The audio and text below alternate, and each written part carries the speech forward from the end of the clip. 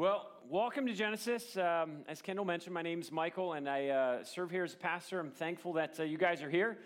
We are in the midst of our fall series, and our fall series is just called Jesus is Not Part of My Life. And for me personally, this has been a really encouraging season because I feel like I'm learning a ton. I feel like I'm growing a ton, and it's been encouraging the amount of people who are like, Michael, this is starting to click. Like if you would have interviewed me 5 weeks ago when we started, I would have raised my hand and said, yeah, Jesus is a big part of my life, but I'm starting to realize he actually doesn't want to be part of my life. He wants me to declare Jesus is my life. He's all of my life. And so it's been a really encouraging season. The last 2 Sundays, we spent time talking about what I called tricky topics. And 2 weeks ago, we talked about the mind and our thoughts and what would it look like to actually say Jesus is not a piece or part of my thoughts, but he has all of them. And then last week, we talked about, I think, even a trickier topic in the heart. How does one actually understand the human heart? It's confusing. It can be deceitful. And what would it look like to say Jesus doesn't have a section of my heart or a piece of it, but he's got all of my heart? Now, tonight, we are talking about, I don't think it's a tricky topic. I think it's pretty straightforward, but I think it's huge. It's a massive topic that we're talking about this evening, and it's the future. Specifically your future, my future. Now, if you would have asked me years ago, Michael, when you think about the future, what do you think about? Like, what comes to mind when you think about your future? And I'd ask you the same thing. What comes to mind? Well, when I thought about the future, I would think about, like, tomorrow. Like, what's happening in my life tomorrow? What's happening in my life next week? What's going to happen in my life a month from now? Or what could possibly happen in my life a year from now? So my future was best described in days or weeks or months or years. And tonight, I want to challenge us, challenge myself, challenge you to think so much bigger than just tomorrow, next week, next month, next year. Because when I'm thinking about future, I'm thinking about like capital F future. I'm talking about future like eternity. Ecclesiastes chapter 3, verse 11 simply says this: Yet God has made everything beautiful for its own time. He has planted eternity in the human heart. But even so, people cannot see the whole scope of God's work from beginning to end. He has planted eternity in the human heart. What that means is there's something within each of us. There's something within all of us that would say, gosh, there's got to be more. There's got to be something more than just next tomorrow or next week or next month or next year.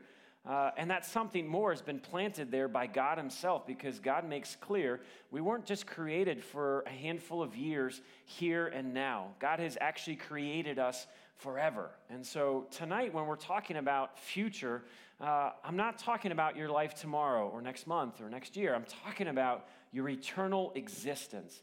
I saw this from another pastor years ago, but it stuck with me, and I wanted to share hopefully a helpful illustration or example to kind of prime the pump about what your future actually looks like. Now, this is a rope, and it's a pretty long rope. I think it's about 150 feet. And when you see this rope here, right there, I want you to kind of think about this rope is, it's a picture of you. It's your existence. This rope would represent kind of a timeline of your life. And so if you look at this rope, that's a pretty long rope, and it goes on and on for a while. But one of the things that Scripture makes very clear is that our life, best understood, really looks like a breath, a shadow, a mist, a vapor. And so if you really consider your life in light of eternity, it would actually look something like this. I don't know if you can see, that's a piece of green duct tape. This green duct tape best represents on the timeline of your existence. And this rope has an end, but I want you to know you don't have an end. You exist forever. But this green piece of tape here represents the few moments that you have here on this planet. Okay, so 60, 50, 60, 70, 80, 90 years, somewhere in between there. And I, at one point, was just obsessed with always thinking about my few moments here. I would dwell on it. I would obsess over it and be like, well, if I do this really well here, it will set me up here. And then if I do that well, I can have, and I could not stop thinking about my future in terms of just right here, giving really no thought to really my existence and my future over the timeline of just my existence. And so a question I would start with tonight is, when you think about you and your existence and your future, how many of you just are thinking right here? When you think about you, your existence, your future, how many are just stuck in these moments right here? Because if Jesus is just part of your future or like a piece of your future, you're going to live right here. You're going to be focused, obsessed, even anxious or worried about these few moments that we have right here. But if Jesus would not just be a piece of your future or part of your future, you're going to start living much bigger to say, gosh, I was created and I'm going to live for eternity. What would it look like to take the few moments, the breath, the vapor, the shadow I have, and really be thinking about it holistically down this timeline of my existence that will go on and on forever? And so tonight, my hope is to say, let's not live here, okay? Let's not just live thinking, obsessing over these few moments. What would it actually look like for all of us to say, if I was created to exist forever, how do I live my few moments that I've been given here in light of that? So I want to pray one more time, if you would, and just say, Father God, thank you for our time tonight. God, you already know what's going to happen in this place. God, you have already been preparing each of us to be at this point in time in this place tonight. God, so that we might worship you, but with that we might also hear from you and what you have to say to us in this place. So God, I do pray that you would open our minds, open our hearts, God, to understand some pretty challenging things as it relates to our future and our eternity. God, I pray that none of us moving forward would just live in between the green tape and just be focused on that. But God, think so much bigger that you have created us for eternity. So God, help us tonight in new ways and fresh ways to understand that of how we might live our lives in light of that. We pray that, Jesus, in your name. Amen. As I've done in the weeks past, I generally want to ask one question and hopefully answer the question. And so the question tonight is, what would it look like not to just live for the green tape? What would it look like not just to live for the moment, the breath, the vapor, the shadow that we have here, but what would it actually look like to have a very eternally focused life, an eternally driven life? So as I answer that question, for me, it's really helpful to have a foundation on which I'm building the answer to that question upon. And so I wanted to share with you 3 foundational truths. And I think rightly understood, rightly applied, these foundational truths really will help us live not in the green tape, but live in light of the timeline, the existence that God has for us. So a first foundational truth that I'd share with you is just this. You were created to exist forever. You were created to exist forever. That is it's just foundational to understanding that my life here and now is not it. That's not all that God has for you. You and I were created to exist forever. Now, if we believe that, that I was created to exist forever, that does not actually put less significance on the life that I'm living here. It actually does the converse of that. So it would be easy to say, well, if I exist forever, who cares about this life? Like, what's the point? Like, who cares about my moments here? But if you actually believe that you were created to exist forever, then it changes how you live your life here. Namely, it begins to challenge you to ask the question, is what I'm doing with the life that I've been given to live, is it counting for eternity? Is what I'm doing with the moments that I have, and what am I doing right now, is it really going to matter for eternity? And so for me, this has been a really freeing truth to realize that I was created to exist forever. So why not now start giving myself to do things that I know will matter for eternity? This is what the psalmist says. I'm going to read a few different verses. But Psalm 90 says, 70 years are given to us. Some even live to 80. But even the best years are filled with pain and trouble. Soon they disappear and we fly away. And then verse 12, teach us to realize the brevity of life so that we may grow in wisdom. I love the honesty of Scripture. Hey, listen, you got 70, 80 years.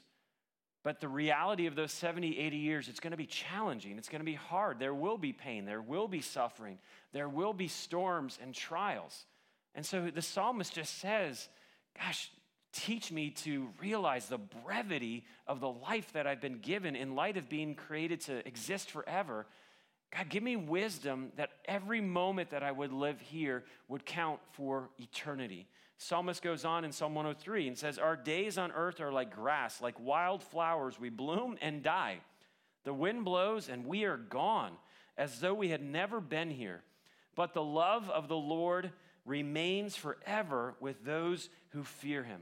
Scripture instructs us again and again that the love of God exists forever. There is nothing that separates us from the love that God has for us when we're in relationship with him. Again, Scripture says breath, mist, shadow, vapor. But because you were created to exist forever, eternally, knowing God now, you will never be separated from God in eternity and the love that God has for you. Now, why would God care about a mist? If Scripture says that you're a mist, your life is a vapor, a shadow, why would God care about a breath?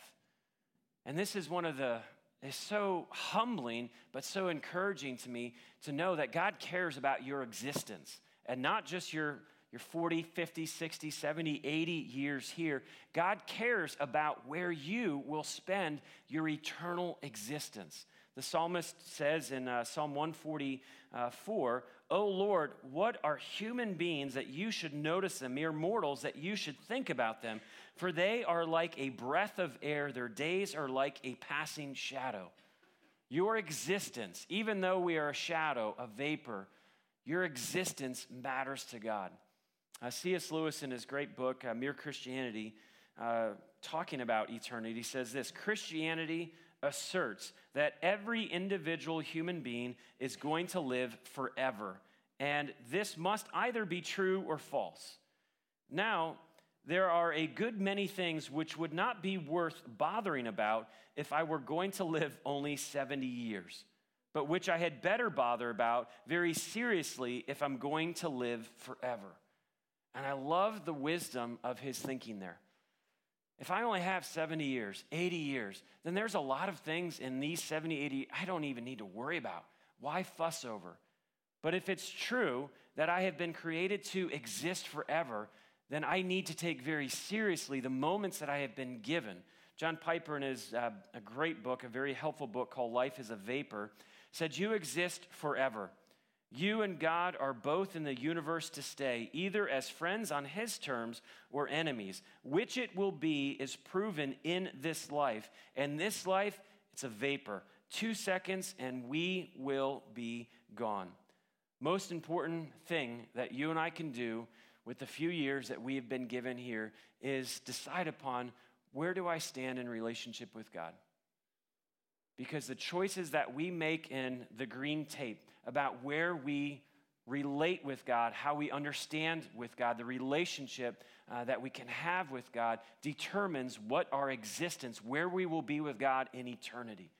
And so that foundational truth that you and I were created to exist forever puts a lot more weight and significance on these few moments that I have here. Namely, the most important thing is, what am I doing in relationship to God? That is the most significant thing that you can do with the life that you've been given, is make a decision now of where you are in relationship to God. Now, the second foundational truth goes hand in hand with this, is this: Jesus has secured our eternity with him in heaven forever. Jesus has secured your eternity, my eternity, with him in heaven forever. Now, because Jesus has done that, you know what that frees me from? Frees me from the fear of death. It frees me from the fear of wondering what's next. If Jesus has in fact secured my eternity with him in heaven forever, it frees me from the fear of wondering, have I done enough? So in the few moments that I've been given in this life, I don't have to walk around wondering, gosh, I hope I've done enough to please God. I hope I've worked hard enough. I hope I've been spiritual or moral or religious enough. If Jesus, in fact, has secured our eternity with him in heaven forever, then I can enjoy the moments that Jesus has given me, knowing that my security has been my eternity has been secured by him and him alone. One of my favorite verses in the New Testament, 1 Peter chapter 3 says this: Christ suffered for our sins once for all time. He never sinned, but he died for sinners to bring you safely home to God. Isn't that a powerful verse? Christ was without sin, but he died for sinners so that those that would look to Christ would be brought home safely to God. Forever. You and I created to exist forever. And the second foundational truth is Jesus did everything to secure our eternity with him in heaven forever. Here's the beauty of that foundational truth is no matter what happens in your life, no matter how big the storm, how crazy the trial, no matter how painful the pain is, how great or deep the suffering is, if you know and believe that Jesus has secured your home in heaven forever, well, nothing in this life could ever rob you of heaven's joy. A good friend of mine who I was in a Bible study with when I lived in Columbus, Ohio, I was a youth pastor at the time. His name was Dave Chilcote, and Dave was diagnosed with ALS. And if you're familiar with ALS, it's a horrific disease. It's a death sentence. And from the time that Dave was diagnosed to when he went to be with the Lord was a little over 2 years. But when Dave was diagnosed with ALS, he decided to keep a journal, specifically for his wife and for his kids. He just wanted to have a journal of everything that he learned about God in the most roughest season of his life. And he was a pretty young guy. He was late 40s when he was diagnosed with ALS. And after Dave's death, his wife took that journal and kind of combined or put the journal in a book format and published it as No One Tells a Dying Guy to Shut Up. And that was the name of Dave's book. And in that book, in his journal, this is what Dave said: someday, unless God intervenes, I will be captive in my own body. Someday, this body of mine will stop working altogether. Is it scary to be dying? Well, absolutely. To die is frightening. With all my heart, I would like this to go away. But I am okay. My life in heaven is assured. Through God's power, my spirit is doing well, even though my body is not. It is well with my soul. If Jesus is just a piece or a part of your future, you're going to have a really hard time when suffering, pain, trials, storms come to actually say, it is well with my soul. Yeah, I wish this storm would go away. I wish this suffering would come to an end. But because Dave said Jesus isn't a piece or a part of my future, he has secured heaven for me. Even ALS could not rob him of heaven's joy. I'm going to share a little bit more about Dave's story as I walk through this, but I just wanted you to hear the foundational truth. He has secured your eternity with him in heaven forever. And because of that truth, nothing will ever rob you of heaven's joy. 1 John, and this is what God has testified. He has given us eternal life, and this life is in his Son. Whoever has the Son has life. Whoever does not have God's Son does not have life. I've written this to you who believe in the name of the Son of God so that you may know you have eternal life. I can't think of a more clear, straightforward scripture verse that says, listen, it comes down to this.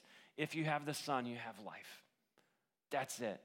It's not if you have the Son and then a long list of other things. It's if you have the Son, you have life. The Son has secured in his life, his death, his resurrection, eternity for you and for me. So if you have the Son, you have life. So obviously this is a really big question. Do you have the Son? Do you have the Son? And if you do have the Son, then you can rest assured that no matter what happens between the green tape, nothing can ever rob you of heaven's joy. No pain, no suffering, because it won't steal the reality that you were created to exist forever. Jesus secured your existence in eternity in heaven. A third foundational truth that I'd share with you is this. And this is a hard one. I get that. But number 3 is this. God will allow hard things in your life to awaken you to his eternal plan. God will allow hard things to happen in your life to awaken our hearts, to awaken us to the reality that there is so much more than just these few moments here. I wrote it down in my journal like this. it often takes a serious shakeup to get us to wake up to the reality of our eternity with an eternal God. And as I look back over my years, I didn't thank him at the time, but I look back now and I say, God, thank you for sending me wake-up call after wake-up call after wake-up call. God loves me. He loves you too much to allow us just to walk around with our heads down, walking through this life, thinking that this life is all there is to live. God loves you enough to send often hard things, pain, trials, suffering, storms, to get us to realize there is so much more to this life than what we're experiencing in this life. There's God, and he wants us to exist with him forever, and he will send storms. He will send what I just would call wake-up calls. This is what Dave Chilcote said about his wake-up call. When you know you have no earthly hope of getting out alive, you begin to see things from God's perspective. Why is it that we are all dying, and yet somehow we never really think about it? Before my diagnosis, I was intellectually aware I was going to die, but there was no immediacy to my situation and therefore no urgency to wholeheartedly follow God and his plan for me. Once a physician looked me in the face and told me I am dying, I became aware that God was not kidding.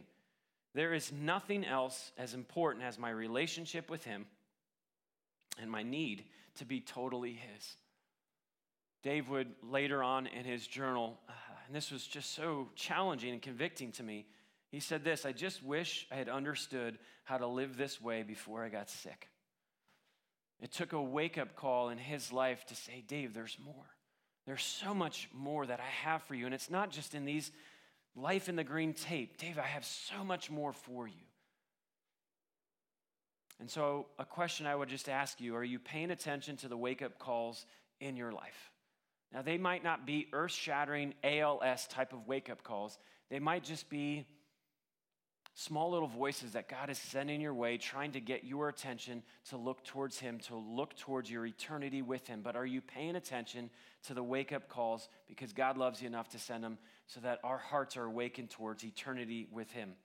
So when Jesus was just part of my life, he was part of my future, and my focus was on the green tape and life in between. But what I'm excited to share with you is what would it look like to say, Jesus doesn't have just a part of my future, he is my future. My future is not just that small section of tape.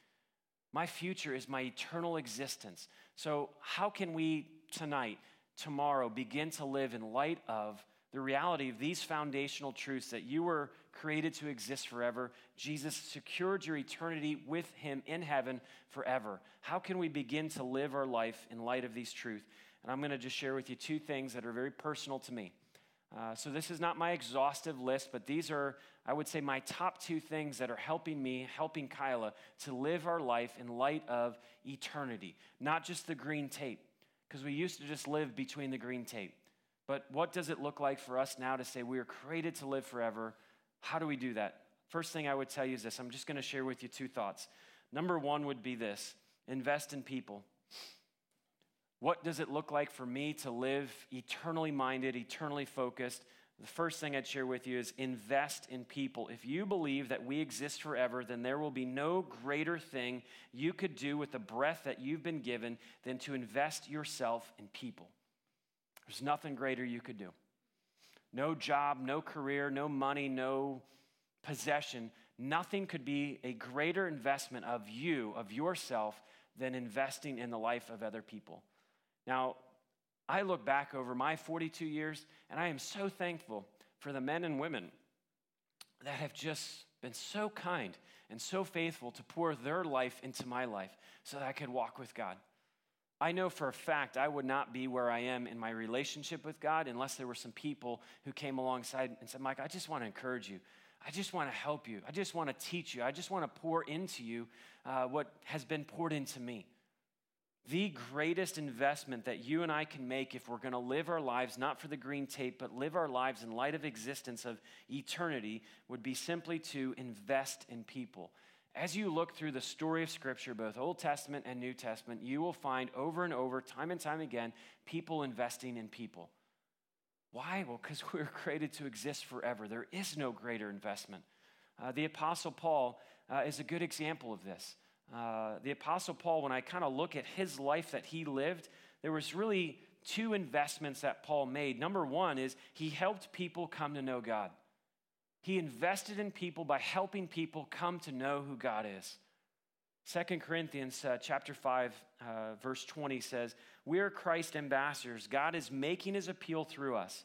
We speak for Christ when we plead, come back to God." I just have this sense that Paul, when he's talking with and meeting with people, his investment is people first and foremost. I believe that you were created to know God and walk with God and live with God in eternity, so come back to God. His investment in people was to invite people to begin that relationship with God. And then secondly, what I love about Paul is it wasn't like he was this walking billboard and invitation of come back to God. All right, you're set. Next person. What Paul would do is he would invite people to come to know God, but then he helped people walk with God. Paul poured out his life investing in the people around him, helping them to know God and then helping them to walk with God. Listen to how Paul describes the relationship that he had with these few men, Titus and Timothy. He says to Titus in a letter that Paul wrote to Titus, "I'm writing to Titus, my true son, in the faith that we share." If you don't know Paul, he wasn't married, so he didn't have kids. But he looked at Titus and said, "You're my son. I see my role in your life as a dad. And Titus, I'm going to love you. I'm going to invest myself in you. You are my true spiritual son." He says of Timothy in 1 Timothy 1, "I am writing to Timothy, my true son in the faith." And you get this idea that he didn't have biological kids, he had spiritual kids. And again, I have 3 kids. I love that I have biological kids. That's great.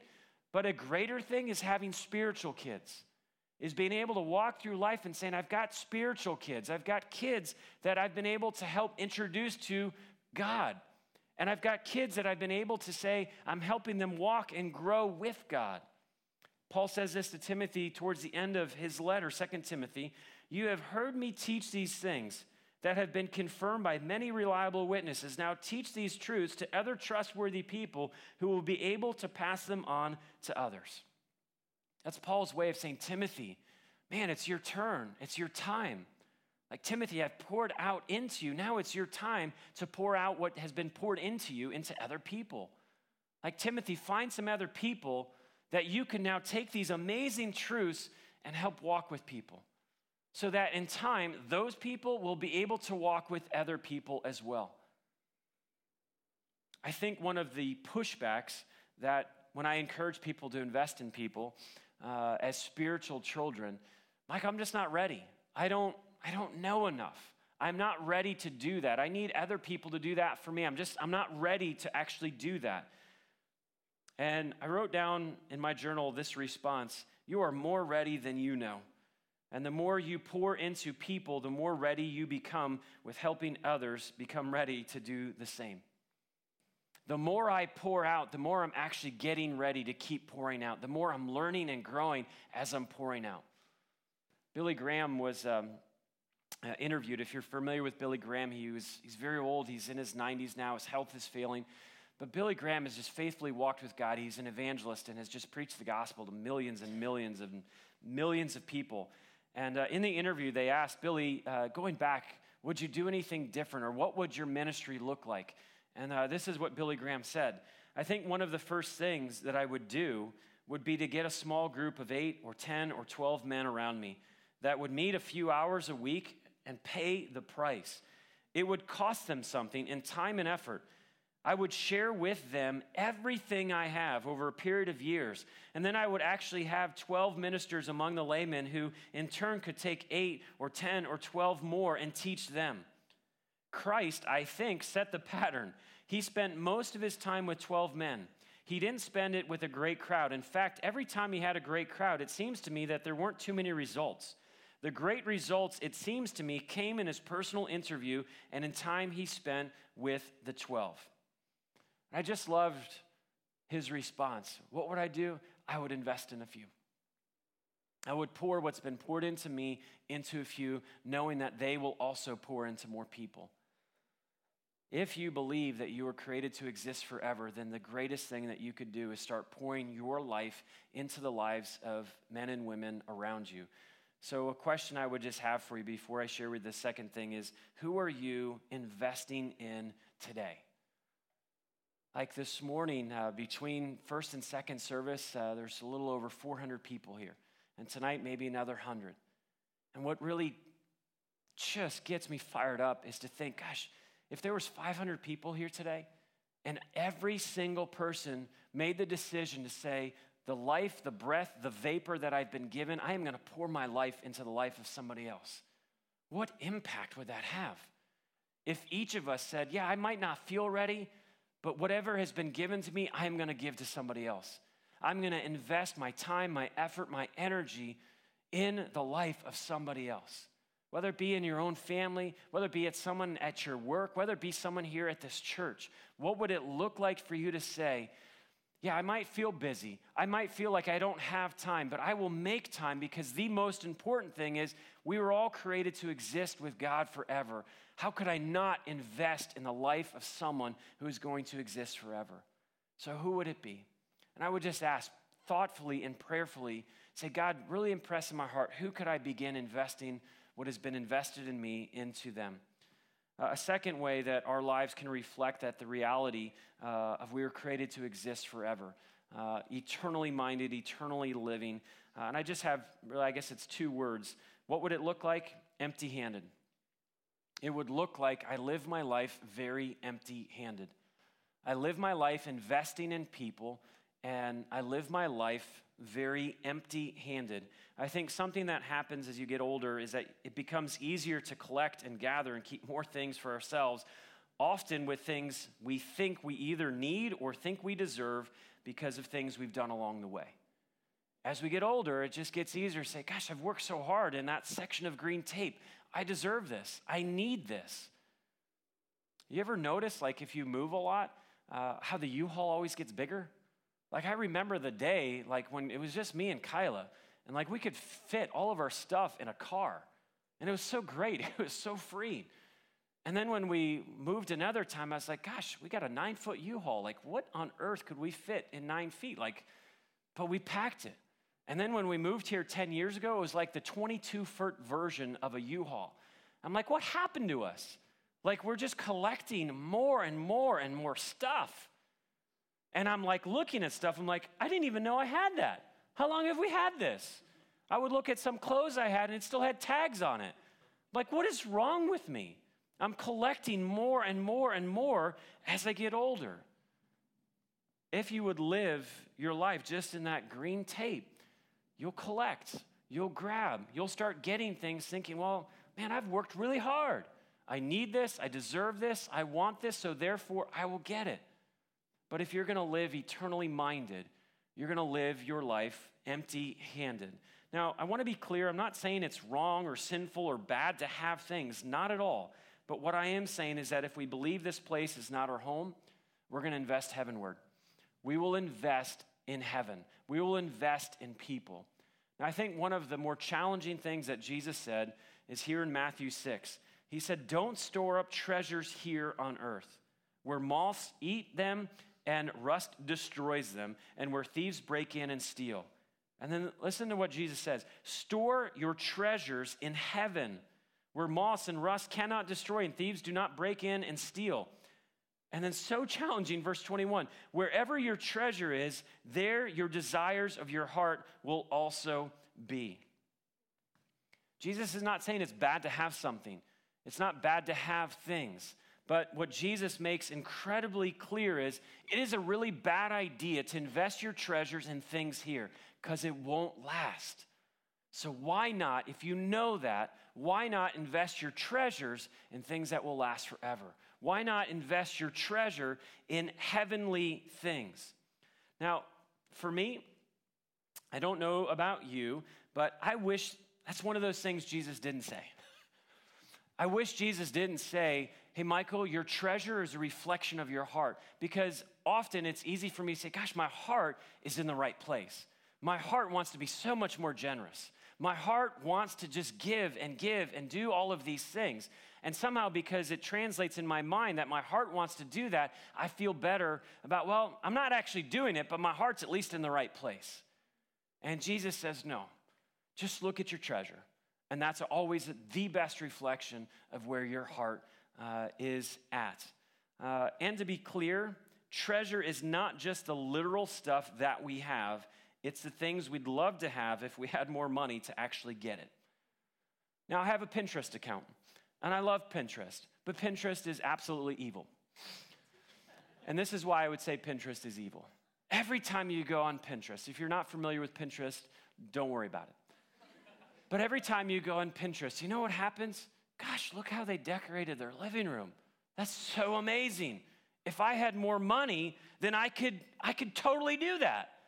If I had more money, look at that creative idea I could do with my kitchen. Look at if I had more money, I could actually do this and get this and buy this and own this. Wouldn't it be great? If you're going to live eternally minded, eternally focused to say, gosh, if I had more money, I could give. I could give even more.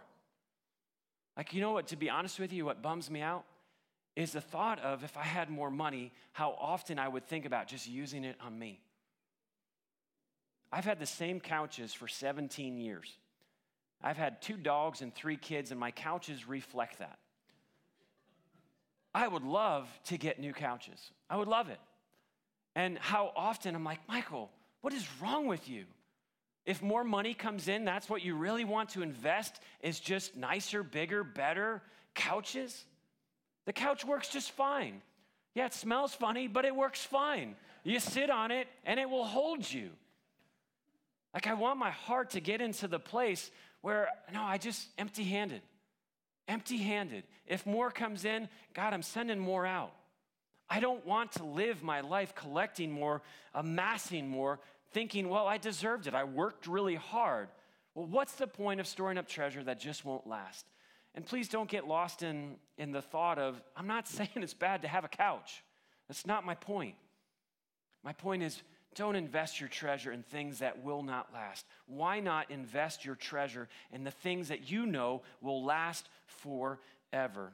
Mark Batterson, in his book, All In, said it so well. He said, you can give without loving, but you cannot love without giving. If our treasure isn't in it, then our heart isn't there. That is really hard. It's the person who says, well, my heart's in it. Well, if that's true, it's going to show up in your treasure. It's going to show up in that your hands are empty. That if God places something in your hands, it's not for you to put back in your pockets. God, what do you want to, how could I give this? How could I use what you've given me, whether it's a money thing, time thing, a resource thing, a talent thing? How could I not just collect that for me, but how could I just give that to bless, to serve, to encourage somebody else on their journey towards heaven? So a question I would have for you is, what does your treasure reveal about your heart today? What does it reveal about your heart today? What does the treasures that you have reveal about where your heart is? And again, if you're going to live life just in the green tape, you're going to be thinking about what you can get in the time that you have. But if you're living eternally minded, eternally focused, you're going to say, gosh, how could I take everything that I have? How could I use it? How could I use all of this to bless, to serve, to give? The last thing I wanted to finish with is something I was reading this week just in my daily devotions. It was in 1st and 2nd Timothy. And I met a gentleman named Demas. And if you have a piece of paper or a journal, my final challenge of what it would actually look like to live empty-handed is I would write these words down. Don't pull a Demas. Okay? Don't pull a Demas. You've got the Apostle Paul, and the Apostle Paul writes these words, he pens these words at the end of his life. He says, as for me, my life has already been poured out as an offering to God. Isn't that amazing? As for me, my life has already been poured out as an offering to God. I don't know about you, but I want to live my life and get to the end of my breath, this mist, this vapor, and say, I got nothing left. I poured it all out. I've got nothing in my hands left to give because I just gave it all. My resources, time, I gave it all. I poured out my life. And then he goes on to say, The time of my death is near. I fought the good fight. I have finished the race, and I have remained faithful. And now the prize awaits me, the crown of righteousness, which the Lord, the righteous judge, will give me on the day of his return. And the prize is not just for me, but for all who eagerly look forward to his appearing. What I love about this picture of the Apostle Paul, if you're familiar with Paul, he must have looked terrible. Like his body was so beat up and whipped and abused and stoned. But I just have this picture in my head of Paul at the end of his life saying, I know I look terrible, but I poured it all out. And he's looking heavenward saying, but look at the treasure in heaven. Who cares if I've got scars now? Who cares if I'm empty-handed now? Because look at what awaits me and anyone else who stores up treasures for themselves in heaven. So you have this picture of Paul. I poured it all out. I'm empty-handed. But then we meet Demas. In the next two verses, verse 9 and 10. Timothy, please come as soon as you can. Verse 10, Demas has deserted me because he loves the things of this life. Now, we don't know too much about Demas except that he had a relationship with Paul. We know that he was doing some type of ministry with Paul. And I just have this sense it broke Paul's heart to know that Demas deserted him. Not because the ministry got too hard, not because the persecutions got too great, but what does he say? Demas is gone. Why? Well, because he fell in love with the things of this world. There's something that happens to us as we get older that it's easier to say, gosh, I've worked so hard. I spent the first half of this green tape, 2/3 of this green tape. I've earned this. I need this. I want this. And I don't know much about Demas, but what's really sad about Demas is he fell in love with the things of this world rather than falling more in love with the things of God and storing up for himself treasures in heaven. And Paul says he deserted me. My heart for all of us tonight, for me, for every single one of us, is that none of us would pull a Demas. None of us would fall so much in love with the green tape and everything that happens between here and the rest of our breath. But my heart would be for each of us to say, you know what? I no longer see my life in light of just this right here. I'm not just so focused on working so hard right here so I can enjoy that section right there. I actually see my life now in light of, gosh, I was created to exist forever. Jesus made a way for me to have a relationship with God in heaven forever. There's nothing that can separate or get in the way of that. You were created to exist forever, not just this little section right here. And so if you and I would live our lives not in light of this, if Jesus is a piece or part of your future, you live right there. But if you believe that he is your future, gosh, we live life for the existence that God created for us. Investing in people and living very empty-handed.